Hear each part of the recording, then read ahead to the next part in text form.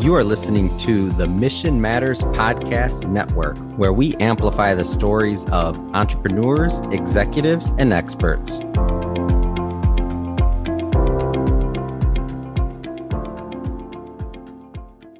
Welcome to the Hiring Line. I'm your host, Scott Sharon. Very excited today to welcome Ryan Johns to the show. Ryan and I crossed paths many years ago with Recruit Military. So working very passionately to help veterans has always been a passionate cause of his and mine as well. And Ryan has carved out a path for himself, straight from the Air Force all the way into independence and entrepreneurship. And it's been a beautiful journey. So very excited to welcome to the show and can't wait to hear more about his story.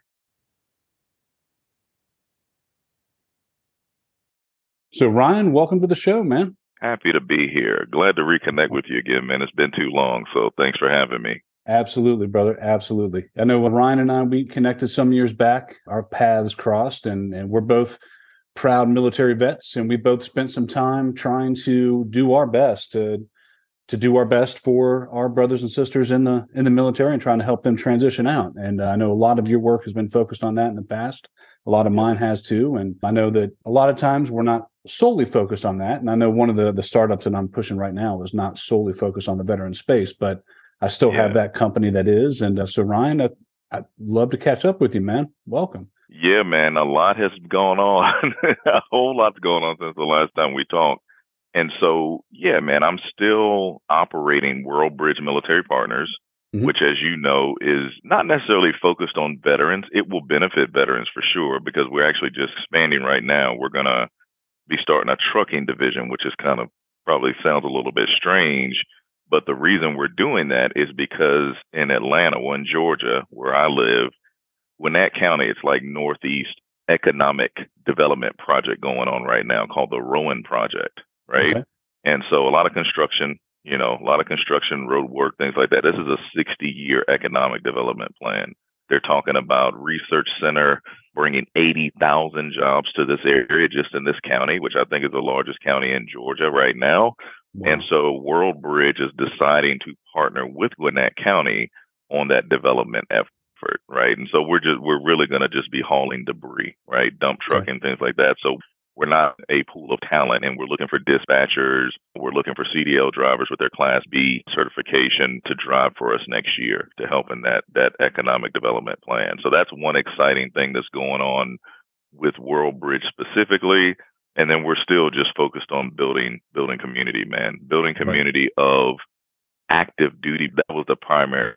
WorldBridge was, just helping our active duty military position themselves for success years before they decide to exit the military, right? And so we enable them with tools and resources around, economics, financial literacy, health and wellness, skills development, things like that. So career mapping, like really, really early on, just taking a very proactive approach. So still working on that, but that's just a long tail strategy.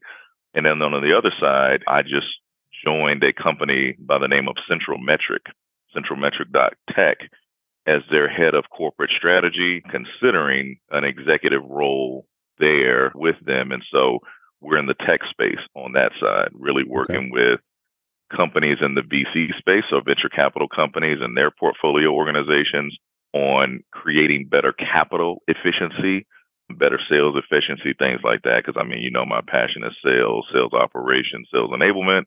Right. So that's what we're doing on the Central Metric front. So going to be doing some hiring there as well. So got our hands on a couple of different things, man. No doubt. And so you were recruited into that Central Metric opportunity. When did that happen? Well, kind of, sort of. Really, I met these guys. So, I had my own consulting practice, RK Johns Consulting, for a number of years now. I worked with my partners, Kevin and Sebastian, years ago, back in 2018. When we worked for Scale Consulting. So that's when we met. And so we just maintained the friendship. They started their own venture. I started mine. But we realized we're solving a lot of the same problems. And we just figured, hey, we're stronger together. And so we're joining forces. And we're actually in the process now of developing a brand new technology. It's a line today. We just thought it made sense, man. We thought the time was now. The timing was right now. So we're going through the patentability process and all that, all the legal due diligence, but it's really exciting time. So yeah, being exposed to those guys at that juncture in my career was Tremendous, man. Tremendous. I mean, that level, I would just say even just the level of exposure overall while I was consulting for that was like nothing I've ever experienced. Probably one of the most, next to the military, next to joining the military, that's probably the next in line as far as valuable experiences and exposures I've had throughout my entire career, for sure. Awesome. Now, when did you join the military? So take me back to, little Ryan. When did you join the military? Yeah, literally little Ryan. Yeah, hey, me too, man. When I joined in '94. Trust me, I was little Scott. So yeah, so I was 2 years behind you. 2 years behind you. '96, okay. July of '96 is when I joined the Air Force. I served my entire tour at Laughlin Air Force Base in Del Rio, Texas. I was aircrew life support, and it was a really good experience. I won't say good. It was a great experience for me, considering where I came from. I don't know if you remember me being from a small town, Danville, Virginia, right? You're not exposed to a whole lot of different culture, right? You're not exposed to just different environments, right? Everything looks the same. Everybody kind of thinks the same, right? And so joining the military kind of pulled me out of that place and exposed me to a whole new world, and just getting an opportunity to eat and work with people all over the globe, and then work with even, the pilots that were international students, learning to work with them and coach them and meet their needs. Like it was huge, man. It was huge. I think that's where I started working the problem solving and critical thinking muscle was there. Right. Honestly, I mean, no matter where you grow up, I think all of us kind of fall victim to that, I mean, unless you're like a military brat or, somebody who has these parents that get a new job every couple of years and they're moving all around the world or whatever. But I think most kids, I grew up in the suburbs of Cincinnati and the exact same thing as you. I mean, it wasn't a bad environment. It was a fine environment. But to your point, everybody thought the same, and you're basically exposed to the same thing. I was in the same house from 2.5 years old until I graduated high school. You know what I'm saying? So it was like that was my little bubble, and I think we all experienced that. And just like you, join the Marine Corps, and your mind is just open to all these different people and all these different experiences, and not the entire world. It's still a bit of a bubble in the grand scheme of things, but it's so much larger. I remember coming back from my 10-year high school reunion, and I always make that joke. I'm like any old Marine. I'm like a standard Marine. I've got an ex-wife. You know what I'm saying? So to my 10, I know. I've got an ex-wife, and I used to smoke cigarettes. Haven't in a long time. But no. So to my 10-year reunion, I brought my first wife, and everybody was like, "Oh, who? I don't remember her from high school," because all the kids from high school had married each other. Isn't that crazy? Wow. And I'm like, well, I didn't meet her in high school. Actually, met somewhere else. She's not from Cincinnati. Yeah. So but that is awesome, man. I'm right with you, man. The exact same thing happened to me, and I was all over the place, man. So, how many years did you serve? 4 years. Okay, 4 years. So 96 to 2000. Yep, gotcha. So, and then what happened? Did you come out to start going to school right away, or the Nielsen ratings, the Nielsen Media Research? Okay. So you said something about Nielsen. Yeah, so you're familiar with the Nielsen ratings, right? So I came out and started. I was a field tech for Nielsen Media Research.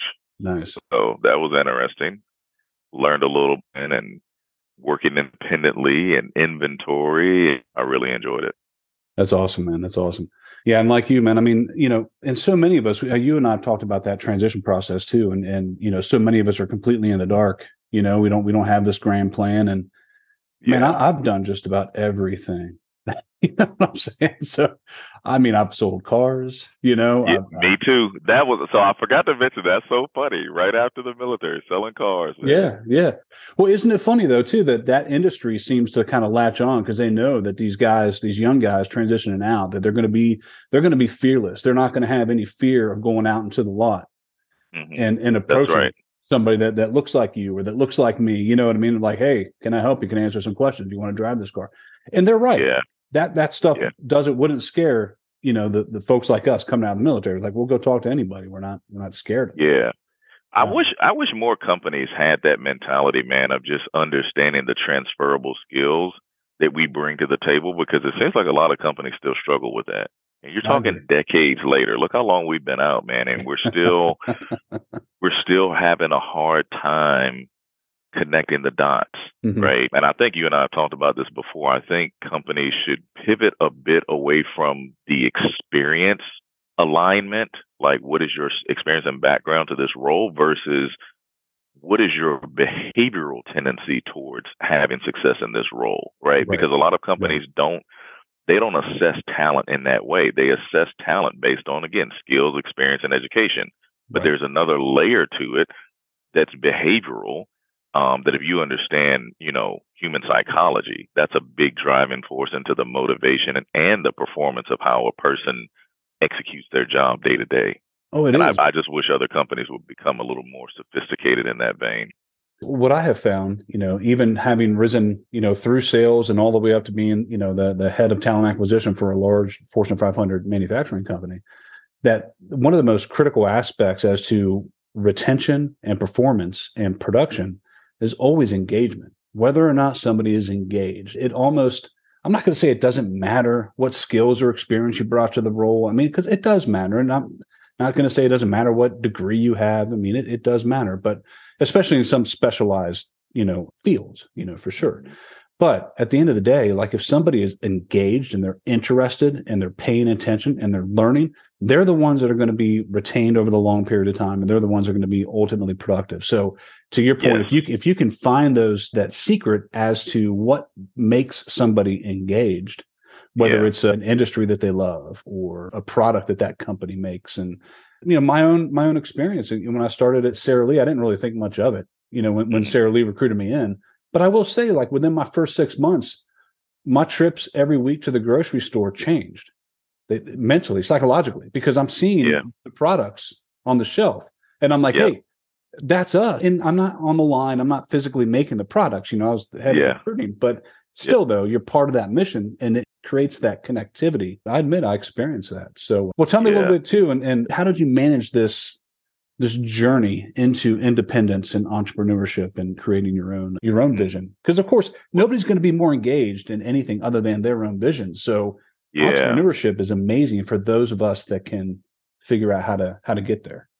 Yeah, and it's definitely figuring out, and it was very difficult. I think after 20 something years, I feel like I'm just now kind of figuring it out. Right? It was not a linear path to progression or anything like that. It was a lot of trial and error, man. A lot of trial and error. I think I found, I've worked with a number of sales organizations and, an individual contributor capacity, leadership capacity. I've always found myself in sales or sales operations in some form or fashion. It's just finding out what I really enjoyed about it. And for me, I like the complexity of certain types of sales. I like solving complex problems that nobody else can figure out, right? I like delivering unique value. And that's a big part of sales, man. It's like I always tell people, sales is an exchange of value, right? That's right. And, there's nuances to it, right? But, I just always enjoyed the complex problem solving piece of it. And I've done it for so long. So I've worked with companies like Pitney Bowes, Sage Software. It was Neopost at the time. Now it's Quad. So yeah, I've worked for some large sales organizations and I saw some good. I saw some bad. I saw some good leadership. I saw some not so good leadership. And so all of those experiences and all of that exposure, I think, is what shaped me into who I am today. And so that's why I'm so grateful for those dynamic experiences. And that's why I said, working for a consulting firm, years ago was where I probably got the most exposure to different types of businesses, different personas, different challenges, things of that nature. But it's always been kind of sales enablement, sales operation. And that's just been the passion, man. It's just a matter of, okay, I think I had a natural gift in that area, but I always, like every year, I'm like, what can I add to my skill set? How can I improve? How can I become better? How can I evolve? How can I innovate? I think that's a natural, innate ability, but, the experience, I wouldn't trade anything. I wouldn't change anything. Even the bad experiences were very, very beneficial. But man, it's been 20 years. But I think to your point earlier, if I had a plan, it would have made it. You know what I mean? Yep. Maybe I'd be here, maybe not, or maybe I would have gotten here faster without, with fewer bumps, bruises, and scrapes. But I think that's where things fall apart, man. It's like we've got this precious resource and this precious asset of time in the present moment, and we waste it. True. And I just wasted a lot of time. So, yeah, well, I don't know that you did, though. I mean, because to your point, even the horrible experience that I've had, and I've had my share, everybody has, every single one of us has. And I published an article not too long ago titled, I'm grateful for my suffering. And a lot of it was centered on my cancer battle, but a lot of it wasn't about the cancer battle. A lot of it is larger than that. And it's like, it's that suffering that not only teaches us, but it's that suffering that propels us forward, that drives us forward. And it gives us direction and meaning for life. It's almost as if, suffering is a necessary precondition for life to exist, and I hate saying that because I'm not wishing suffering on anybody. I'm not. Yeah. But at the same time, you have to understand its necessary value. And you brought up that point about planning. So many of us, especially, being a parent, you've got your kids, and you're trying to teach your kids, and you want them to create a plan and have goals and set standards, but at the same time, it's so damn hard to plan your career. Yeah. Because you really don't understand what you're planning for. It's, you know what I'm saying? How can you construct a plan when you don't really know what it is that you're planning for? You think you know, because you and I, we both remember being 17, man, and we think we know. If we think for sure, man, we don't, and this life is so profound, and it's you don't grasp that at 17. So I'm right with you, man. I mean, it's just been all errors and all learning. And you try to improve iteratively. And I'm also right with you, too. I think you and I see things very similarly in that I like long sales cycles. Yeah. I like building relationships. I'm not big into let's just make a whole bunch of transactions as fast as possible. Yeah.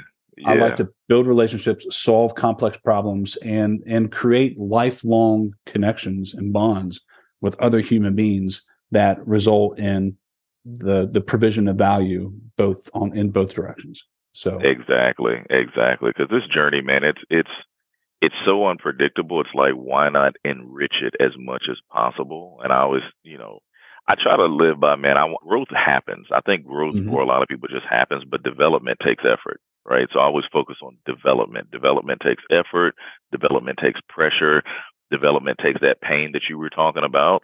And I think there's a difference. So I tell anyone, like, my kids, anyone that I mentor, young military folks, like, hey, focus on development and expose yourself to as much as possible. Because like you said, a 17-year-old, they don't know what they don't know. But the more they're exposed to, I think it just has this way of opening up possibility. Right. And so it gives them a broader vision into what could I be. I may not know what I want to be yet, and that's okay. But I got 5 or 10 or 15 visions of what I could be because I've exposed myself to more. And so that's why I try to tell people, like, man, expose yourself to as much new experience, new people, new information as possible. Be aware. Don't get comfortable, right? Don't get comfortable in your little bubble like we lived in, you in Cincinnati and me in Virginia, right? Don't get comfortable in that bubble. Expand as much as possible. See what's out there. And I think that just has a way of triggering vision for us all. That's a beautiful way to articulate it, too, because the more often you tell the 17-year-old, for example, that they don't know or they don't understand what it is they're planning for, the more mad they get. So you can't tell them. You have to just let them, just like you and I did. You just got to let them figure it out, and figure it out. Yeah. And write your own book, your own journey. And that's the thing, man. You don't want to create an unnecessary wall or barrier because you're, coming across too negative. Exactly. And it's like right now, it's been a while since you and I chatted. So believe it or not, our oldest is about to graduate college. 1 week, a week and a half. Wow. And we're going down there to Florida to attend her commencement. And I guess I am officially now old. I'm an old man. Oh, how you look at it, man. I don't feel old. Compared to what? That's what I'm saying. Compared to what, Scott?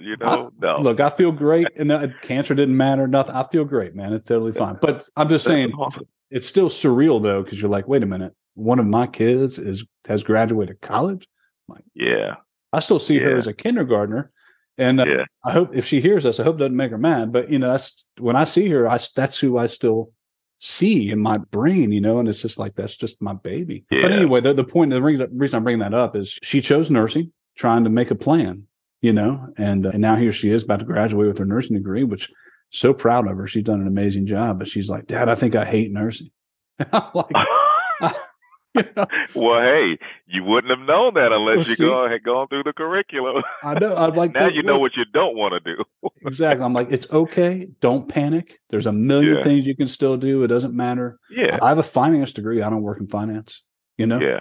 It doesn't matter. And who knows? She's going to give it a shot. And who knows? Maybe after a year or so, she's got that burden of, finals and working in the hospital, working third shifts, and she's probably just burned out. But do you think she has a gift for like people? Is that kind of her lane? Is she passionate about people in any way? I mean, and nursing just seemed like, oh, well, let's try this. I want to help people. Right. Try nursing. Yeah. I mean, she's gifted in many ways, super, super intelligent and motivated, and conscientious. She's a hard worker. I always thought she had a bent toward like fashion and fashion design, Okay. But she chose nursing. And of course, as a parent, you know what I mean? You're not going to like combat with your children too much. It's like, hey, if that's your choice, then go for it. I support you. Yeah. But we'll see, man. Maybe she'll you know what? As you and I are just sitting here making this stuff up as we go, maybe she'll invent a new line of fashionable, what do they call the nursing? There's a word for the scrubs, it. Scrubs, man. The scrubs they wear, yeah. Those could, absolutely. See? You never know. It's just, how do you apply the gift? I think if she, has a passion for people in one way or the other, like there's a million ways to apply that. You know what I'm saying? Sure, you just got to find it. Yeah. Well, hey, no, let me go back to you, man, because we can look, like I said, you know me. I just like making friends. We just sit and chat forever, dude. But you and I met when I was with Recruit Military for a short stint. Recruit Military, yep. Yeah. So now, how did you kind of part ways, from dealing with them? And is that what kind of led you into that military world bridge? Or? It was actually, and I don't know if you remember, way back when we worked for Recruit Military, the idea of World Bridge, the concept, was actually birthed through Recruit Military, going to the career fairs and events and things like that, and really believing in what we were doing, man. But I said, I think there's still a smarter way. I think there's a way to go further, what I would call upstream, or starting earlier in the military person's tenure. Because I thought what we were doing was valuable. I just felt like we needed to plug in much earlier. So instead of like 6 months prior to a person discharging, let's connect with them 6 months post enlistment, right? Like when they get to their first duty station, or even like we even do some high school outreach, man. We work with ROTC. We work with folks thinking about going into the military and mapping a plan for them. I think the earlier you start, the better. Yeah, I just think people can optimize their time in if they go in with, a more clear objective, right? So that's when the idea came up, man. I didn't know how I was going to pull it together. I didn't know what it was going to look like. I had no idea. I just remember way back, man, what was it? 2012, 2013. It was years ago. Sounds right. I just wrote it down. I remember putting it, or actually I put it in my old computer, my old PC, and it just sat there. I knew it was, the name World Bridge came to me. Everything was there, but it's like, how do I bring this to fruition?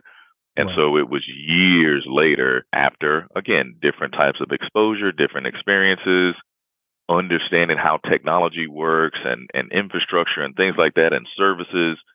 Then it started to like come together like, oh, this is what we could build. This is what we could create. Right. And it's going to take years, man. I mean, there's so much, opportunity, I would say. I mean, this will be something I'll do the rest of my life for sure. For sure. Well, there's always a need for that service. That service is always valuable across generations. And there's always a new youth that always have the optics are always different. You know what I mean? Like this generation, the optics are a little bit different. Well, they're a lot different in my opinion than our generation. Totally. Yeah. So, and then, fast forward 20 years from now, again, the optics are going to be changed, and our kids are going to be parents and they're going to be like, this is weird, and here's, I don't know why this hit me, but our son, our youngest, he's 10. And he watches a lot of these YouTube videos that are just like people playing games that he plays, like Roblox and stuff like that, and I'm sitting here listening to his content, like as I'm eating breakfast, and he's got these videos playing off on the right. And these people are just like hysterically screaming while they're playing their games, to me, it's super annoying to me. Yeah. Yeah. And then it hit me. I'm like, I told my wife, I was like, I bet you that these videos sound to me the exact same way that rock and roll and punk rock sounded to my parents. Yeah, for sure. For sure. Yeah. Yeah, man. We're in the same boat now. Exactly. So we are our parents. I know. It's weird. It's really weird. Yeah. So now, how has COVID impacted you and all of the stuff with WorldBridge and everything else you've got going on? Not too much, or? Not too much, no, because I've been, I guess, working remote or virtual, for a very, very long time. Even when I was in field sales and the expectation was for you to get face to face with your customers and go visit them and go see them, I was always working behind the computer screen. I'm like, no, there's a smarter way. Like, I don't need to drive 100 miles to go see a customer that's only going to buy a product from me that costs maybe $3,000, $5,000. You know what I mean? It's like, to me, it's not worth it. All that windshield time driving, it's a waste. So I'm like, there's got to be a more efficient way. So no, I've been working like this for over a decade. So COVID didn't change anything necessarily outside of, I guess, there being fewer corporate opportunities, and it pushed me to do my own thing because I felt like that's what I could trust versus going to work for some other entity and not really knowing what's going on behind the scenes from a financial perspective and all that stuff. And then, you get the news, oh, we're downsizing, right? Or your role is redundant or whatever, right? So you see that type of stuff. But the way I work and the way my team works, we haven't missed a beat at all. Perfect. Yeah. And that, that pushed me myself to entrepreneurship as well, because I got recruited into an enormous company, Sara Lee, everybody's heard of them, and I ended up, rising through the ranks there from a talent acquisition and recruiting standpoint. And honestly, even though I always knew in the back of my mind that I really wanted to be an entrepreneur and start my own things, but there was that part of me that was like, I'll probably just work here for 30 years, because it was so comfortable. The salary is so nice. The benefits are so nice that, the company's large. But then all of a sudden, all those different products start to get divested to various companies. And then Sara Lee goes out of business. And even in a large company like that, you're not truly secure. It's never. Yeah. It's an illusion of security. It is. Right. And I think there's always trade-offs in that, man. Like, I would never say everyone should be an entrepreneur, but I would say everybody should have a side hustle or another way to generate income where they can pivot really quickly if need be. Because seasons change, man. COVID was, it was something we've never seen before, but I think it was also a good thing. It was a blessing in it as well, because it showed us as a society and as an economy, we can work differently. We can. Well, and we are. So even from that, the side hustle, we're wasting a ton of money. Yeah. And there's no real good way to track this, but I have this intuition that, side hustles have just exploded all across the economy. Yep. And because, you'll hear like the White House come out with and be like, oh, unemployment is the lowest it's ever been. And I'm like, that's totally irrelevant. And then at the same time, the Fed will publish data that demonstrates that the labor force participation rate is like exceedingly lower than it's been in decades. So that means that according to them, as far as they can track, there are less people engaged in the labor force than there ever has been in the last 30 or 40 years. And so then you start thinking, well, how can there be fewer people technically working that the Fed can track? And then at the same time, fewer people than ever applying for unemployment. And in my opinion, it's side hustles. People are finding different ways to get by. And they're finding ways to do it on their own terms and within aspects that they're comfortable with. Yep. What do you think? You think that's a good observation, or? 100%.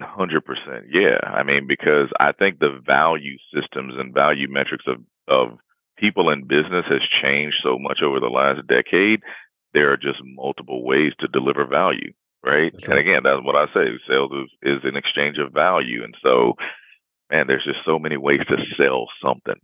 Whether it's a service, whether it's a course or, something on Amazon, whatever. Like, I'm getting hit up all the time with new business opportunities, man.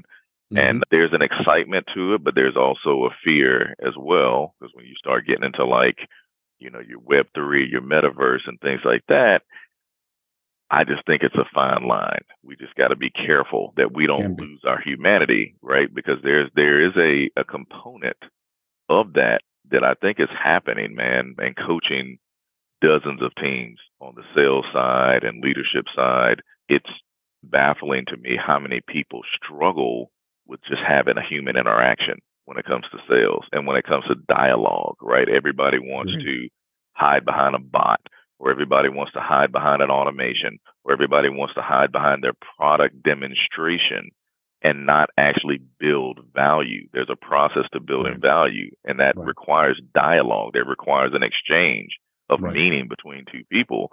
And folks are so scared, man. It's like they don't know how. I talk with a lot of like very junior SDR, BDRs, and they want you to give them every single step. What do I say here? What do I say there? What do I say here? It's like, have you forgotten how to be human? Have you forgotten how to have a conversation? Or did they ever learn? That's the scary part.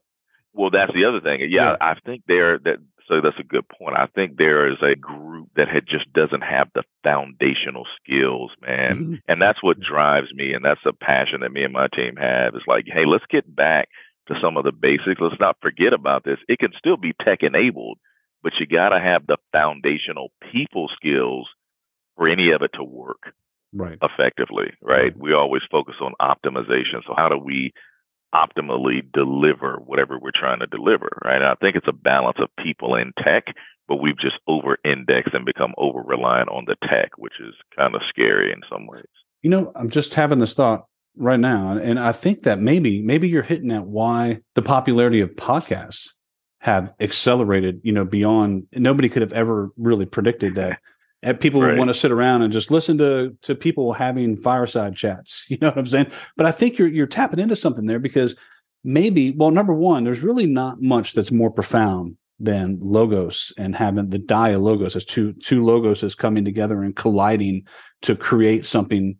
You're literally witnessing something being created from nothing, So it's those ideas colliding and giving birth to new ideas. And I think, to your point, we're now dealing with a generation of kids that have grown up online. All of their interactions, not all, but vast majority of their interactions have been hidden behind firewalls and hidden behind text communications. And so maybe that's why it's so interesting to listen to all these podcasts, because it's exposure to something that they've never really at large been exposed to. And so, you have now the ability to give access for people to witness these intimate discussions between two individuals. Whereas before, you and I got that. I was born to a long line of salespeople. I was going to be a salesperson from birth, man. My brother, my father, my grandfather. You know what I mean? It's in the genes, and I'm blessed and I'm thankful for that. But also because of that, growing up, that's all I ever heard was BS all the time from everybody. You know what I mean? Nobody ever shut up all around me. And so obviously I'm this way, but now you don't get that. Everybody's just buried in their phones, buried in their tech. Even my son, who you could say, well, he's got those genes that I have, and he does. He's great at making friends. But at the same time, it's not the same atmosphere here in our house as it was in the house that I grew up in. It's different. For a lot of different reasons. Absolutely. Not as busy. You know what I mean? There were always people in my house, family, cousins, and now it's quiet here. Except for the dogs. They bring life. Yes, for sure. I try to practice as much as possible, and I try to do this with my kids, is just embracing the human experience. I mean, because again, this journey called life is short and unpredictable. And if we can't enjoy each other, you know what I mean? If we can't enjoy and serve one another and interact and, like, what are we doing this for?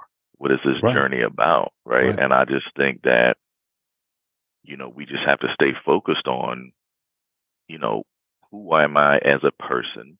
Am I becoming better? What am I becoming? Like, that's the thing that I've just been focused on for years now. It's like, always be becoming something better. Right. You know what I mean? Like, I teach my kids that it's like, hey, it's not about perfection. It's about becoming. As long as you always become or becoming something for the rest of your life, life will never get boring. That's true. If you focus on becoming, right? So I just think it's something that we just don't value enough, the diversity and uniqueness that we all bring to the table. I enjoy conversations like this. This is life for me. Oh, same. And of course, being in the world of recruiting still to this day, after all these years, and I hear that a lot from especially younger folks where they're like, I don't just want to take a job somewhere and toil away. I want to do something that has meaning and has significance to me. And it's like, look, I get that. But I think what we're forgetting as a species, and for a lot of the reasons that we just talked about, is that you'll never find anything more meaningful than the relationships that you build in life. And you'll never have deeper relationships in your life, period, than your own family. And if you can go somewhere, even if it's in some manufacturing plant, and toil away for 8 hours a day or 10 hours a day in god awful conditions, but you have the ability to provide for those you care most about, your own family. That is meaning. Absolutely. Totally has meaning. Yeah. Right. I think people have that mixed up. It's like, man, meaning and purpose, like this infinite thing. Like, it's like, no, let's simplify it. Like, that does have meaning. Like, you can do both. You can work your job while finding yourself, discovering yourself, whatever. It's all about perspective, man. It's how do you see where you are? Right. It's that creates our reality. Right. And so if you work in a factory or wherever you work, maximize where you are at that moment, because it's not going to last forever. Just like the military. Like, that's what I always tell people. Like, I don't care if you do 20 years, 30 years or whatever, you're not going to be in the military forever. It will not last forever, right? So maximize that time, maximize that opportunity, see it through a lens of optimism, and keep growing every year. Agreed. 100% agree. And you're right. Nothing is going to last forever. I mean, hell, the average lifespan of a Fortune 500 company, I think, is just shy of 30 years. That's not a full career. So even if you're, I'm with Google or I'm with Microsoft or I'm for now. Well, that's just it. 30 years from now, trust me, it's going to be some other player in the field that is taken over for various reasons. That's just the way it's going to go. Absolutely. So to your point, look for opportunities to maximize, to learn, to develop, not just grow and to develop. Yeah, because it's a season, man. It's a season. Like, it's just, there's this book, man, very popular book. It says, to everything, there is a season. You know what I'm saying? Every stage of life, there is a season, and it will not last forever. Right. So, yeah, man, I find peace in that. I do too. And you find peace in that even in the challenging seasons, because you have to remind yourself that even in the most challenging seasons, they're also not going to last forever. And if you do it right, and if you focus on take it for what it is, then you're going to come out of that season as a different and improved human being. 1,000%, man. Because like, whatever you're good at now, it's like it won't matter in 3 to 5 years, probably. I got friends that, they were in career fields for decades, man, and the market shifted, and they can't do that anymore. And it's like, you thought this was going to last forever? Is that what you thought? Like, there's no way. And so that's what we just constantly try to keep people motivated towards, man. It's like, don't get stagnant. Don't get too comfortable. Continue to build, continue to explore, continue to be curious, right? Continue to research what else is going on in other sectors of business or other regions of the world. Like, be curious. I think that's one of the most undervalued attributes that we have, man, is curiosity. Right. Agreed. We get comfortable and we stop being curious. Like, we don't care anymore. That makes me wonder. You come back to that old quote, that fear is the mind killer. And it is, man. Fear is a dangerous thing. And fear is co-opted by forces and used for their benefit. And so fear is a dangerous thing. But I wonder what's more dangerous to the human experience, fear or comfort? That's a really good one, man. Oh, man. You said that, and I'm like, I wonder, but because both are destructive. Yeah, both cause you to become immobile, or have the potential to cause you to become immobile and stagnant like still water. So that is really, really interesting. I think they're both equally as dangerous, man. I agree. Anything that causes you to come to a standstill, I think, is a very dangerous thing. I was just teaching every Sunday, my family and I, we have like our Bible study and things like that we do. And fear was actually the topic this week. That's I have it on my whiteboard and everything. And yeah, we really talked about that. And that's a good question, man. That's a really good question. You know how we could actually turn fear into a productive asset is if we teach people to become fearful of comfort. I like that. Yeah. I like that. Yeah. That sounds like a book title. Maybe we should co-author it, man. We'll put some, work into that. Sounds like some content, man. Come on, man. But there's truth there, though. There's truth there. Fear of comfort. Yes, absolutely, man. Absolutely, love it. So now you said, I meant to ask you this when you brought it up, the World Bridge and that contract with Gwinnett. So are you now going to have to go out and basically acquire a fleet of vehicles and all this equipment? I mean, that seems like what we're doing. That's an enormous investment. Well, we're not going to acquire a fleet initially. We maybe start with two. Well, okay. All right. Fair enough. We'll build up to a fleet eventually, I think. But right now, what we're probably going to end up doing, because there's so many companies out there, is we'll probably do some subcontractor work. Like if they don't have the resource or they need some extra trucks, we'll lean in there. Right. But again, it's a part of the long tail strategy, man. But yeah, we'll start out with a couple of trucks, see how that goes for a year or two. And then we'll allow the market to determine if it's time to grow or scale. We won't. Of course. We're not, we're ambitious, but we're not going to be overly ambitious, right? Right. So, right. Yeah. You could probably lean on some third-party service providers too, if like Gwinnett or anybody else, if the volume of work just got so large. I'm sure that you could, people would happily split that revenue with you. Absolutely. I think that's what's going to happen too, man. And the good thing about Georgia, I mean, you can drive pretty much year round because we don't get really bad weather. Like we don't get a lot of snow and things like that. So that's advantageous for us. But even, from, you mentioned the capital expenditure perspective, the reason that, or one of the things that I'm doing right now, the reason I'm still consulting and doing the work with Central Metric, like this is all going to fuel World Bridge as well, right? So it's like building the tech infrastructure. Where this goes, we don't know just yet, but we're creating a revenue engine right now on the tech side that will absolutely fuel World Bridge and what we're going to be doing in the next few years. So we got a 5-year plan. So see how it works out. Well, what kind of, without giving up, any secret sauce or anything like that, but what kind of tech solutions or products are you building? Yeah, so the one we're working on right now, and it's okay. Like I said, we're doing IP due diligence at the moment. It is a tool for, so there are a lot of tech tools out there for like generating top of funnel, right? Leads, opportunities, blah, blah, blah, automation, all the outreach. There's nothing or very few tools in the market that actually drive pipeline conversion. Meaning, what tool is there out there that can help to automatically identify opportunity costs? Let's say you sell a tool and that tool's purpose is to improve process efficiency within my organization. Well, how do you quantify process, right? The cost of process, good or bad process, right?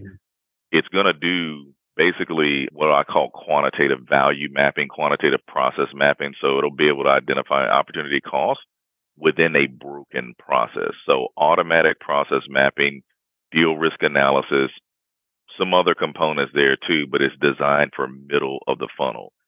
Deals and sales right now, if you look at the majority of companies out there, sales velocity is very low, meaning it doesn't move through the funnel very quickly, right? And there's probably a large majority of deals that are just stuck in the pipeline, just stuck in the funnel, and they're not going anywhere. It's because the rep themselves didn't understand how to quantify the value of, or quantify the absence of value and quantifying the value of the solution that I'm selling you, right? So what does it cost you today to do nothing, right? You've heard that. We probably use that in our discovery conversations, right? But, there's a way to get to the answer of that question without necessarily asking it that way. But that's what we're trying to uncover is what does it cost you to do business the way you're doing it today versus how we're proposing it? And we're going to have all these really cool visualizations that map all this stuff out for you automatically, does all the calculations, the ROI, and it'll spit out a beautiful visual and presentation that'll help sales reps. It'll give sales reps more leverage to drive the pace of the deal versus, well, I got to wait to hear back. I got to wait to hear back from procurement. I got to wait to hear back from this one. You know what I mean? It's always the waiting game in sales. Right. It's going to give the sales reps leverage and influence to drive action. Okay. I like it. Using the customer's data. So if you ever read the book Mastering the Complex Sale by Jeff Toole? No. Talks about the 4D process. 4D process is discover, diagnose, design, deliver, right? And so this framework, this tool is built off of that premise. It helps you build a quantified business case so that you can, speak the value language of that customer, if that makes sense. Right.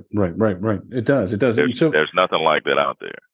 I don't even know I don't think you and I chatted about it, at least not recently. But the whole reason that I was coerced, I use that word playfully, into starting this podcast was essentially to use this podcast as a marketing tool for our startup.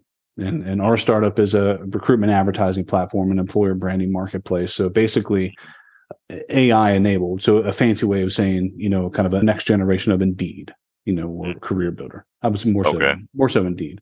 And I wonder, would there be a reasonable application of the type of technology that you're developing? Because look, the job seeking process really it's the same as a sales process, right? Mm-hmm. So selecting the right opportunity and getting to the right position, putting people in the right roles where they're most ideally engaged, and would you be able to apply a tool like that if I had, say, 10,000 candidates, all that are providing information about their, current state and current desires and current preferences? Could you take a funnel like that and use your technology to match them with the right opportunities that we have in our system? Possibly, okay. And maybe a third iteration. So it's funny you brought this up. So this is like phase 1 of a 4-phased development, okay. Right? So what I've been seeing is that the companies that we work with are focused on capital efficiency and sales efficiency. They have the two strongest correlates to profitability for an organization. So if an organization is looking to increase profit margins, reduce operating costs, cost of customer acquisition, improve your sales efficiency, right? Sales efficiency, capital efficiency, it's all about, right, eliminating or reducing waste. Mm-hmm. Yep. So I'm saying this to say the 4 pillars of creating capital and sales efficiency are this: sales process optimization, sales tech optimization, and sales talent optimization. Mm-hmm. And then the 4th one is compensation, sales compensation. So there are 4 main pillars that drive that metric, that central metric, right? Talent being one of them. So that's why I say it may be the third iteration. Talent is definitely on the roadmap, better aligning talent with the right opportunity to optimize that resource, that talent resource. Right. It is part of it. Okay. It's not right now, but eventually it is coming. Yeah. It's part of the whole puzzle. It's part of what I call the 4 pillars. Perfect. Yeah. So we're at that point now where we put a lot of effort into our back end, our proprietary data acquisition tools. We're at a point now where we have a mountain of data. And when I say data, I'm basically talking about job postings. We got millions and millions of job postings. So now we're just working on that user experience and that user interface, and how are we going to allow users job seekers to interact with the data and to play with the site. And then once we have all the jobs and once we start attracting all the fresh job seekers and candidates, then obviously we'll start engaging clients and stuff like that. You know who you should look at? I'm going to tell you who's actually further along this path than us. And it just came to mind. One of our partners, I don't know if you saw on our website, FranNet. FranNet. Mm-mm. Yep. FRANNET. FranNet has a tool that it sounds similar to what you're doing, but it's focused on, I think it's called the Entrepreneurial Profile Assessment, right? And so it tells you basically through an online assessment where you would best fit when it comes to entrepreneurial endeavors, the industry, the type of role, FranNet works with like I think 200 different brands of franchise. Yeah. Check that out, man. Go through our website, and there's a link on there. You'll see it says take the assessment. Yeah. Check that assessment out. Tell me what you think, because I think that how they design that tool or design that assessment is along the lines of what you're thinking. Okay. You can just apply it in a different way, but I think they have a really strong algorithm on how to align talent with the right opportunity. That's awesome. I'll definitely check that out this afternoon. Yeah, the entrepreneurial profile. Yeah, if you go you go to WorldBridge, you go to WBMilitaryPartners.com and go to the guided services and go to the entrepreneurial bridge. That's where you want to go. That's where it's found. Perfect. All right, man. That's awesome. I would definitely check that out. That sounds interesting. I had a chat yesterday with Elon Musk's new AI bot that's making the rounds. Everybody's talking about the last couple of days. Oh yeah, I haven't heard about it. What is this about? Chat. It's like open AI or something like that. I can't remember. It's still somewhere in my browser, but it's like Chat GPT or something. You can register to become a beta tester and chat with what is being touted as the world's most advanced AI chatbot so far. And I had a quick conversation with it, and I was just asking it how it would match, you know what I mean, job seekers with the right opportunities. And of course, it was like, oh, yeah. And then I tried to recruit it. You know, I'm like, can you come work for us? You know, that is so funny. That is so funny. But it's like, oh, I can't work with third party. You know, but it was an interesting interaction because we want to have an aspect of chat and chatbot capability with our tool. But although the more I've talked to AI engineers, the more they keep coming back to me like, well, what you're describing isn't technically AI, and I'm like, okay, fine. I don't care. But if the user interprets it as AI, you know, then it's AI. But it's all about perception. Yeah, exactly. Your perception is your reality. Like I don't really. I'll be honest with you, man. I don't really want a rogue AI chatbot engaging with my community of job seekers. I really don't want that because you've seen those chatbots. You can kind of get them down really weird and destructive trains of dialogue. You know yes. I mean? Yes. And it's like, I don't want that. I want controlled. Here's what the conversation is going to be like. We're not going to, do anything crazy with my robot, you know? Right. Yeah. And then we'll get sued. You know what I mean? It's like this company's chatbot said this, you know? It's like, the legal risk. Yeah. Yeah. So I really don't want it to be like that. No, but there's a lot of cool stuff out there, man. So it is. It's a lot of cool stuff out there for sure.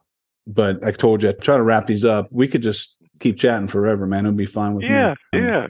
But I don't want to, you kind of got to end it somewhere. You know? It's all good, man. Anything else you want to? Oh, hell yeah, part 2 or whatever you want to do, man. I'm down for it. Dude, you're welcome to the show anytime. Thank man. you so much. Anything else you wanted to hit on before we wrap it up?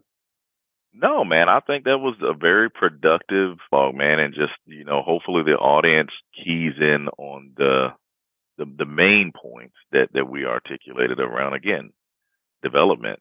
Development is key. Be curious, right? I mean, those are just super, super important, and start early, right? If I had any message, especially for our military brothers and sisters, man, start early. Be fearful of complacency. Maybe I got the production team. They're like, you need to stop titling your shows with the guest's name. So now I have to start coming up with titles to the shows because people aren't, because that helps with SEO and stuff like that, because people are searching for topics, not individual names and stuff like that. So I'm like, okay. So maybe I'll use that as the title to our show, man. That could be a good one, man. Be afraid of comfort or something. Be afraid, afraid. The fear of comfort, absolutely, man. And we probably, man, we could do a part 2 because there is another framework that I'm teaching called the 4 quadrants of time optimization, and that's something that I talk to military members about, like how you should be spending your time throughout the day to get the most out of each and every day. Yeah, right. Create balance. There's balance there, right? But man, just being productive, because I just find when you're productive, you have less time and energy to focus on nonsense that really doesn't matter.